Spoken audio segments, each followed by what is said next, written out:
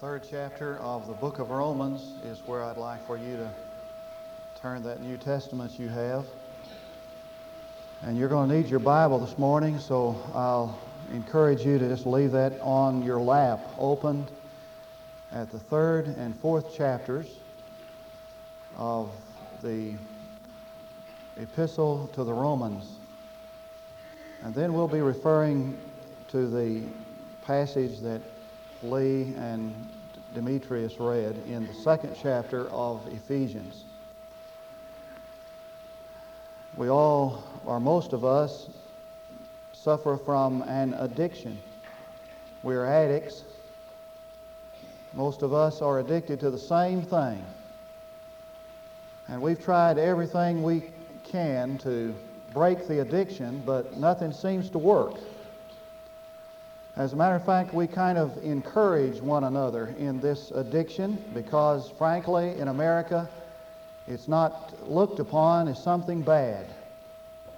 I'm referring to our addiction to work. There's so much to do. If you get anything today, you have to work for it. If you want a car, you have to work for it. If you want a nice car, you have to work hard for it. If you want a luxury car, you have to work twice as hard. If you want a nice home, you have to really work for it. A friend of mine is buying a house in the Metroplex. He's paying over $100,000 for his house. And he said that he couldn't get the contractor, the builder, to correct a few imperfections in the house that he wanted corrected before he signed the contract. And he said he told his wife the other day that if I'm going to work 18 hours a day to have this kind of a home, I want it like I want it. Not only do we honor work, but we have made it our idol. The man who works 40 hours a week, we respect. The man who adds 10 hours to that, we honor or we admire. And the man who adds 10 more to that, we watch because he's up for promotion. We have pedestalized work. Gordon Dahl says that the average middle-class American tends to worship his work, to work at his play, and to play at his worship. Thoreau adds that the laboring man has not time for a true integrity, for he does not day after day have any time except to be a machine. And it caused McNamara to add that probably the greatest malaise in America today is our neurotic compulsion to work. Chances are, if you're proud of anything today, it's how hard you work and how long you work. Ken Hamill has a book that kind of cuts across the grain of our work mentality entitled, "When I Relax, I Feel Guilty."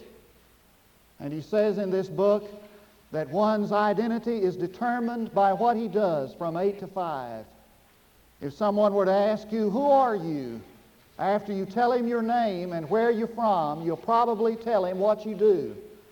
Because the greatest single factor in determining identity, he says, is work. We worship it as the basis of human dignity and worth. And even though work has never saved anybody from sin, death, and evil, nor has it ever, he said, unilaterally produced faith, hope, and love. When work becomes the all-consuming interest, even if it's necessary and good, it is still idolatry. And all of this caused Donald Gray Barnhouse to write as he approached chapter 4 in his marvelous commentary on Romans, that man is incurably addicted to trying to do something for his salvation.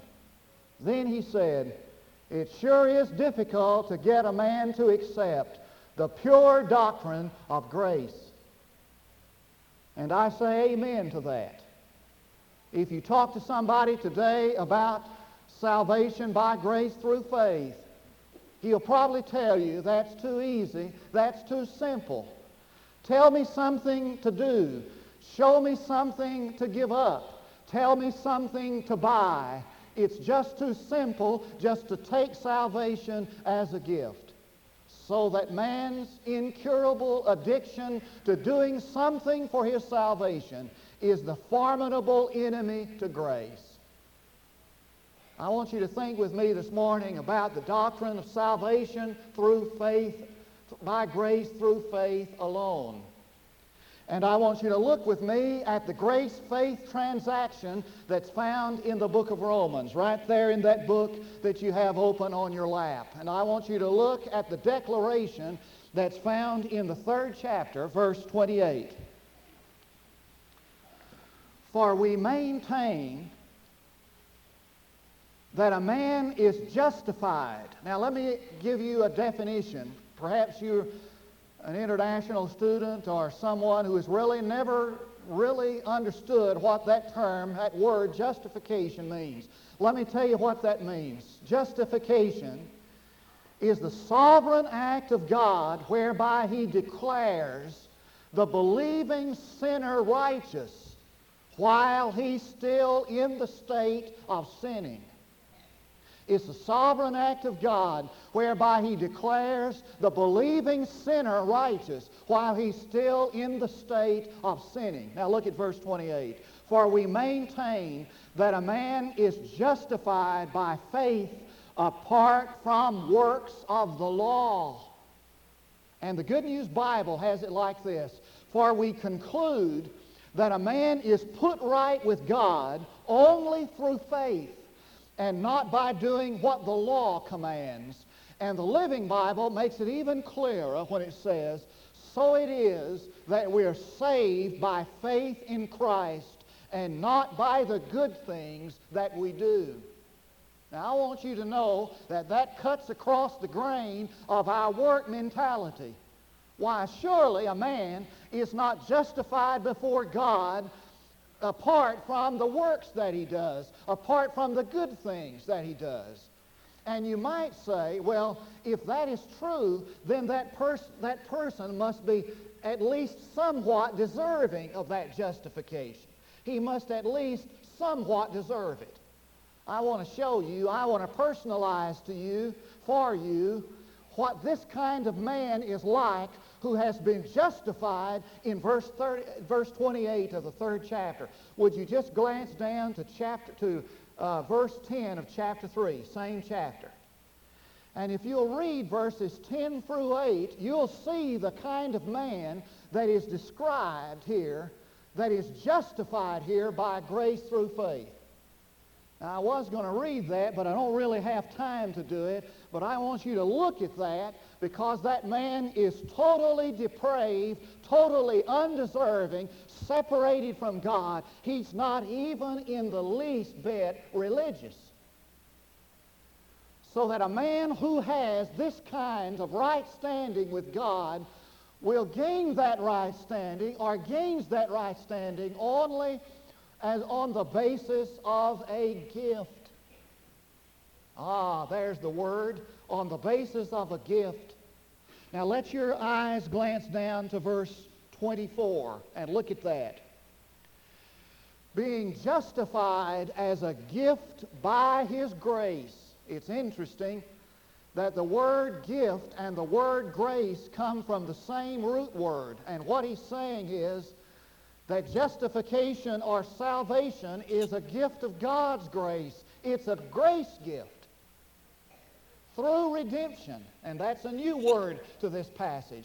So I want to define that word for you. The word redemption means to set free from bondage by the payment of a price. It means to ransom.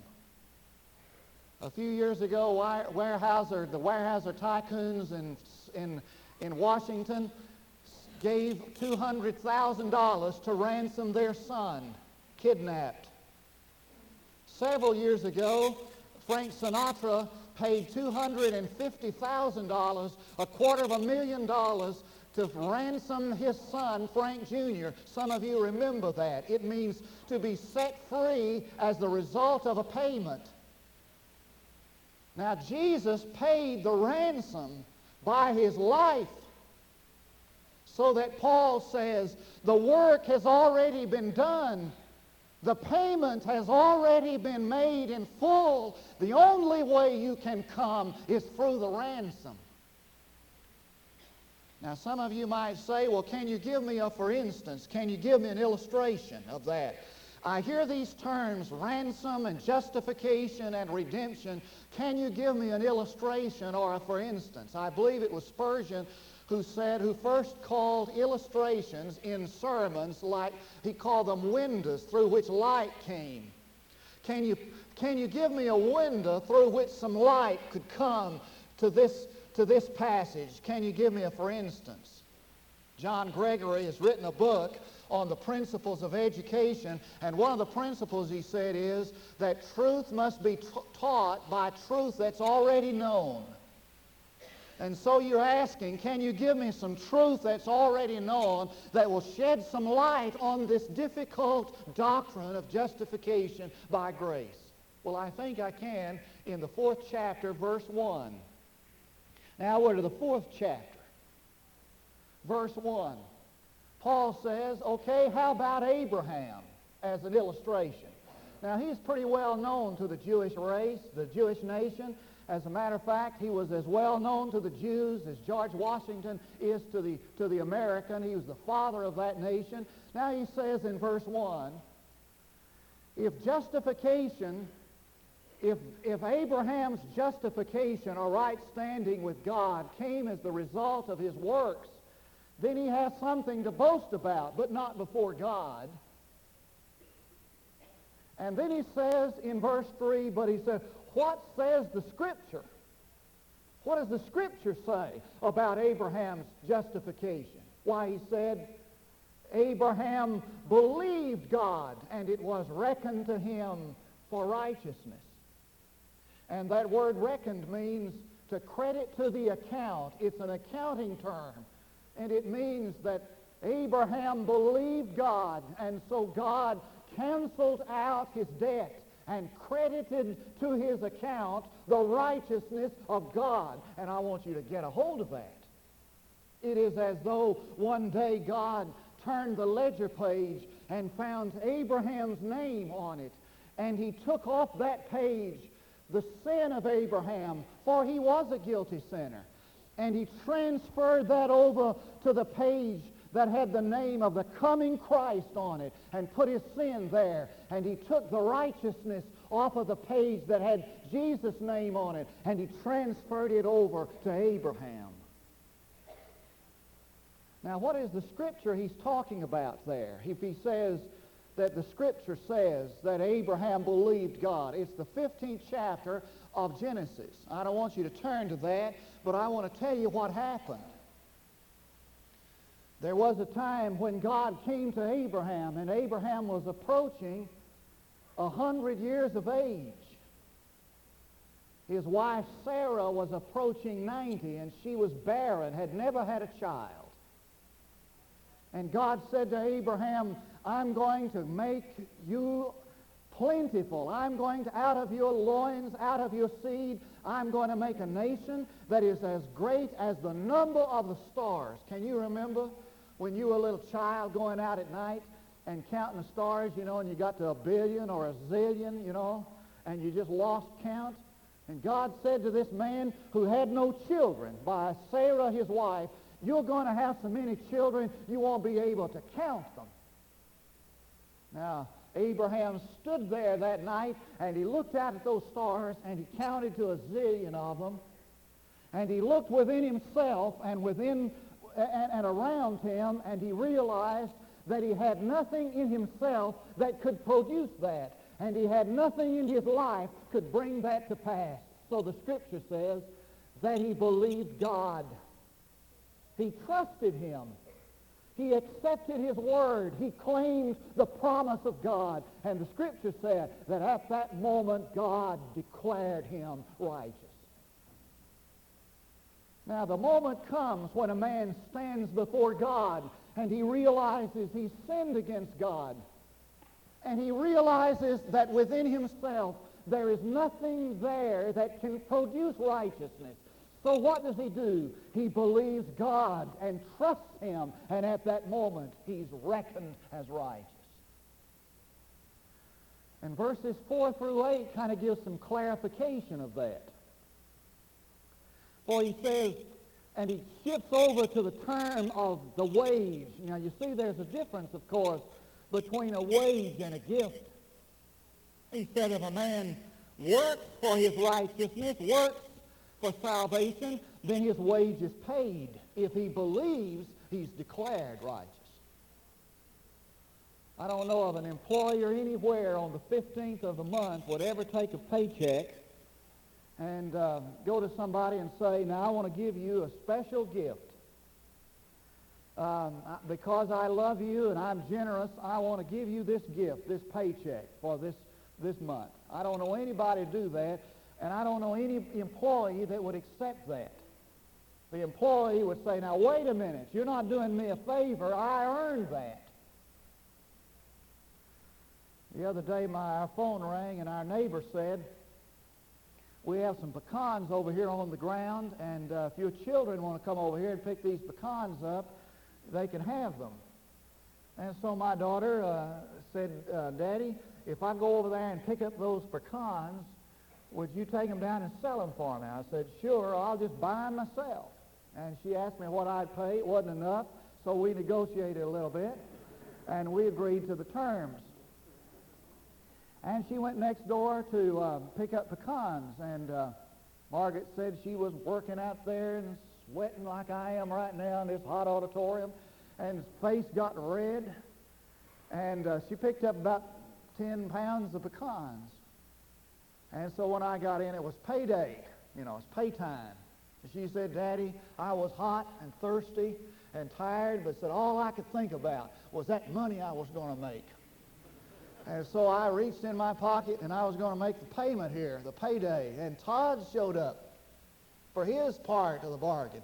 Now, if I paid Michelle, I was going to give her the money that she earned. Now, Todd's would have been a different story. That would have been a gift, you see. Now, he was standing around waiting on his pay, and it was no pay, it was a gift. Michelle was somewhat insulted that Todd was even hanging around because he didn't earn it. Now, the passage says, if you've earned this, then you don't accept it as a gift. You've worked for it. You labored for it. But verse 5 says, God is saying to you, I'm giving you a don't touch it package. Don't do it yourself kit. I've done it all for you. I've paid the price. I've done the work. You don't have to earn it. I'm offering it to you as a gift. All you've got to do is receive it.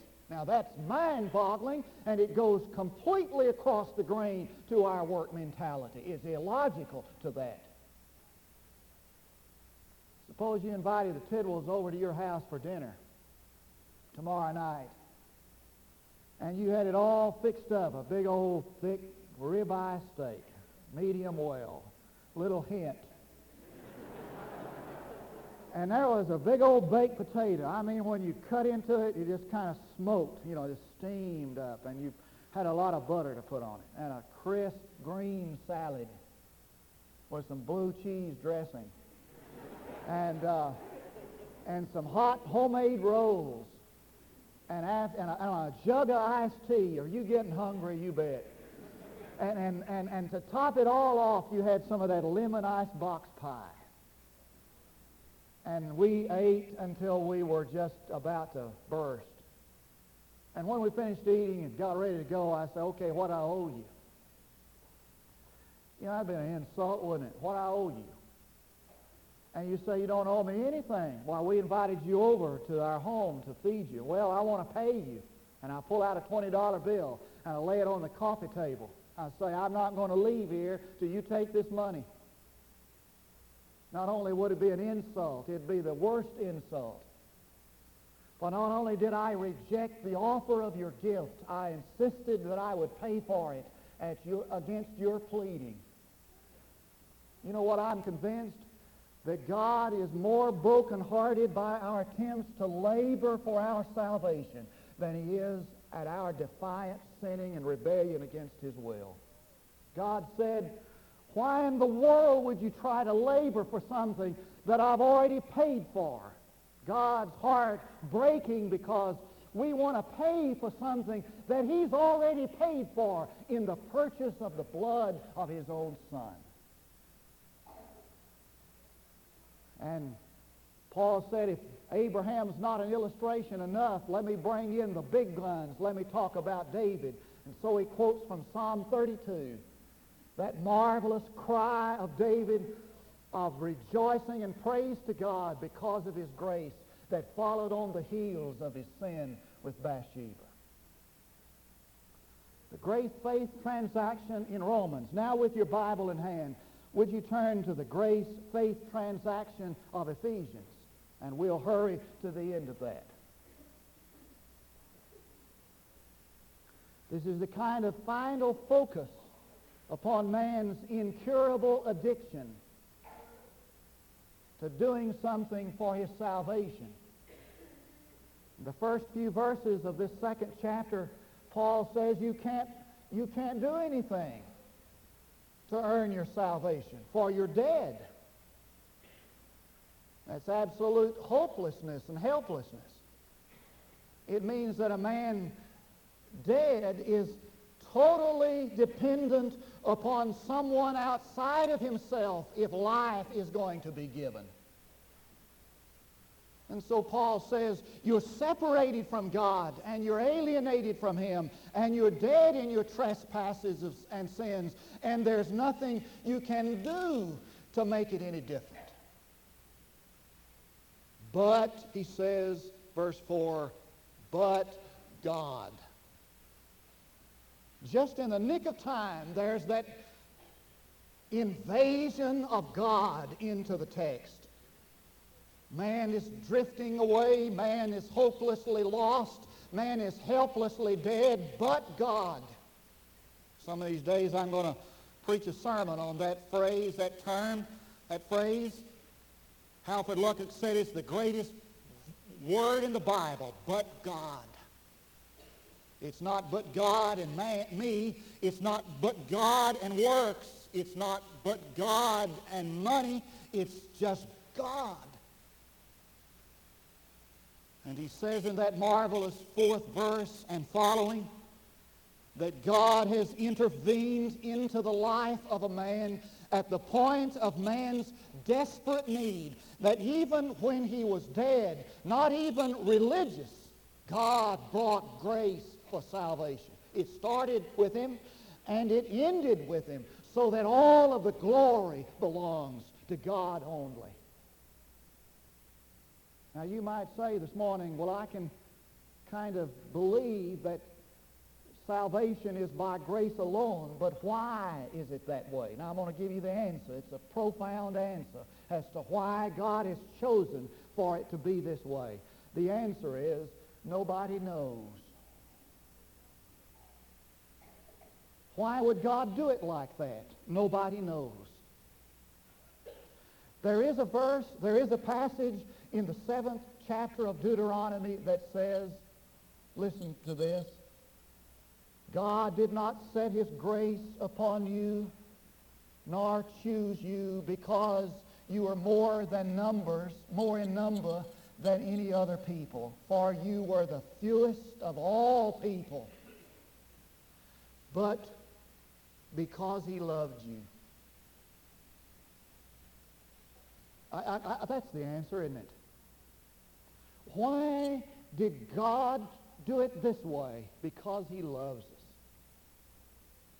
Why did Jesus come in the person of a man, emptying himself of heaven's glory? Because he loves us. And why did he suffer the abuse of mankind on earth? Because he loves us. And why did he die on Calvary's cross?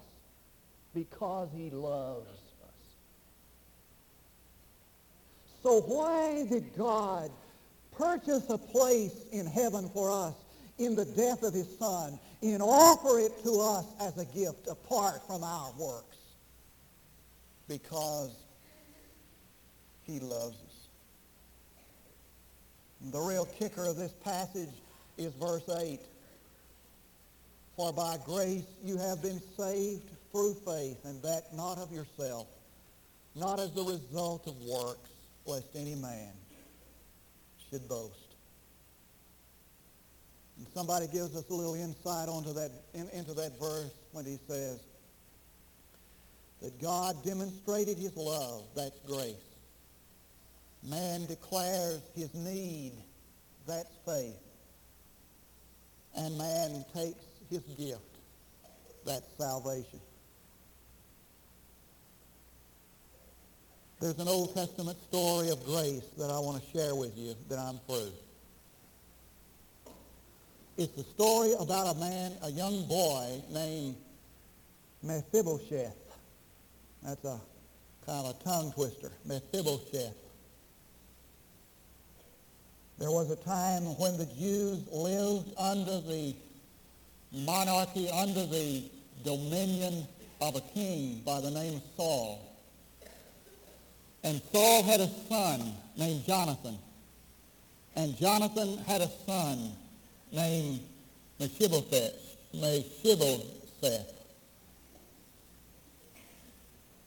And it just so happened that both Jonathan and Saul died at the same time. And as usual, as normally, the new king, when he comes to take over, just cleans out the old throne, the old monarchy, just kills everybody. This little boy of Jonathan's was 5 years old at the time. And his nanny, in the fear when she found that Saul and Jonathan were both dead, she grabbed up this little boy, 5 years old, and she was running with him. And she dropped him. And he suffered a spinal injury. Probably he became lame in both feet. But she picked him up anyway, and she ran, she fled. She fled down to a country that was desert-like, barren. It was called in the Hebrew, no pasture, no fruit, no fertility, barren, wilderness.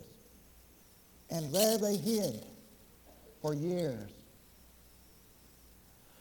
One day, David was on the throne, and he said, "Is there somebody in Saul's family upon whom I can show the kindness of God?"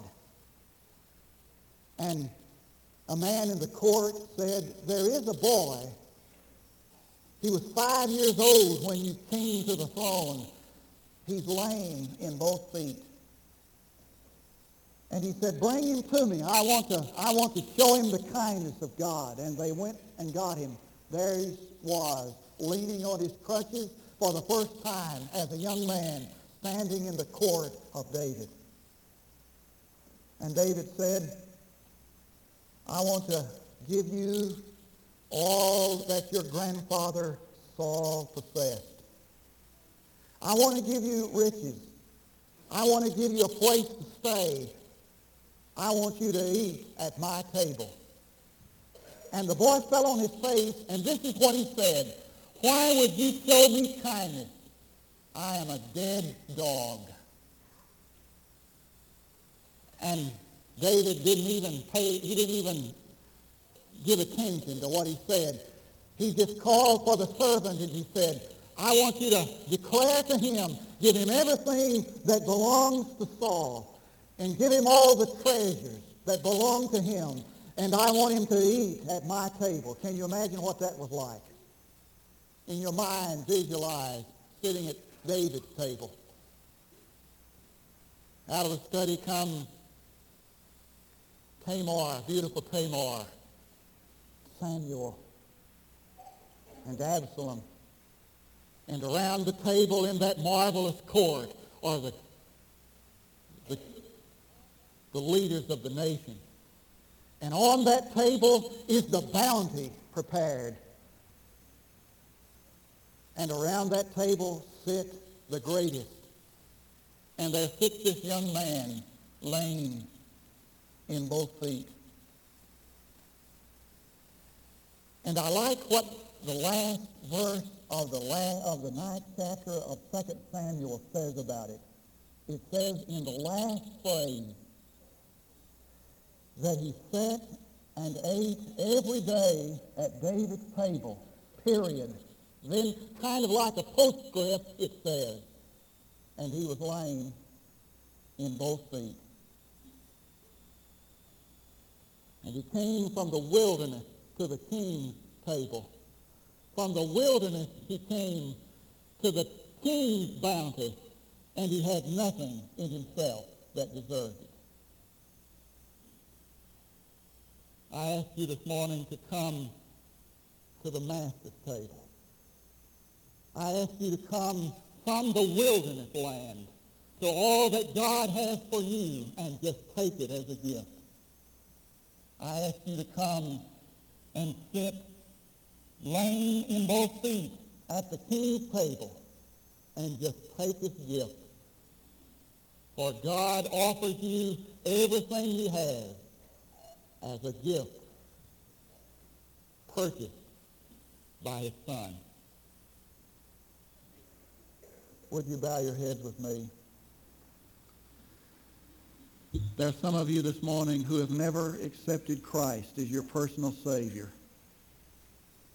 The gift of salvation is yours today for the taking, just to receive it, just to come and claim it.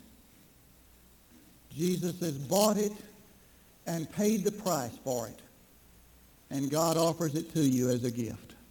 Young men and women, would you come and receive God's gift of salvation today?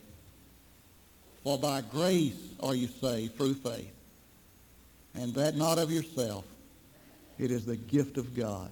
Would you come and take his gift? Father, I pray this morning that you'll help us to have the courage to quit trying to do something and just come to receive your precious gift of eternal life. And I pray that men and women, boys and girls who do not know Jesus Christ will come today to receive the gift of eternal life. And for those of us who need to make rededication of life or join the church today, unite with this family, God, we'll come under the pleading of the Holy Spirit. Let us come today, Father, because I ask in Jesus' name.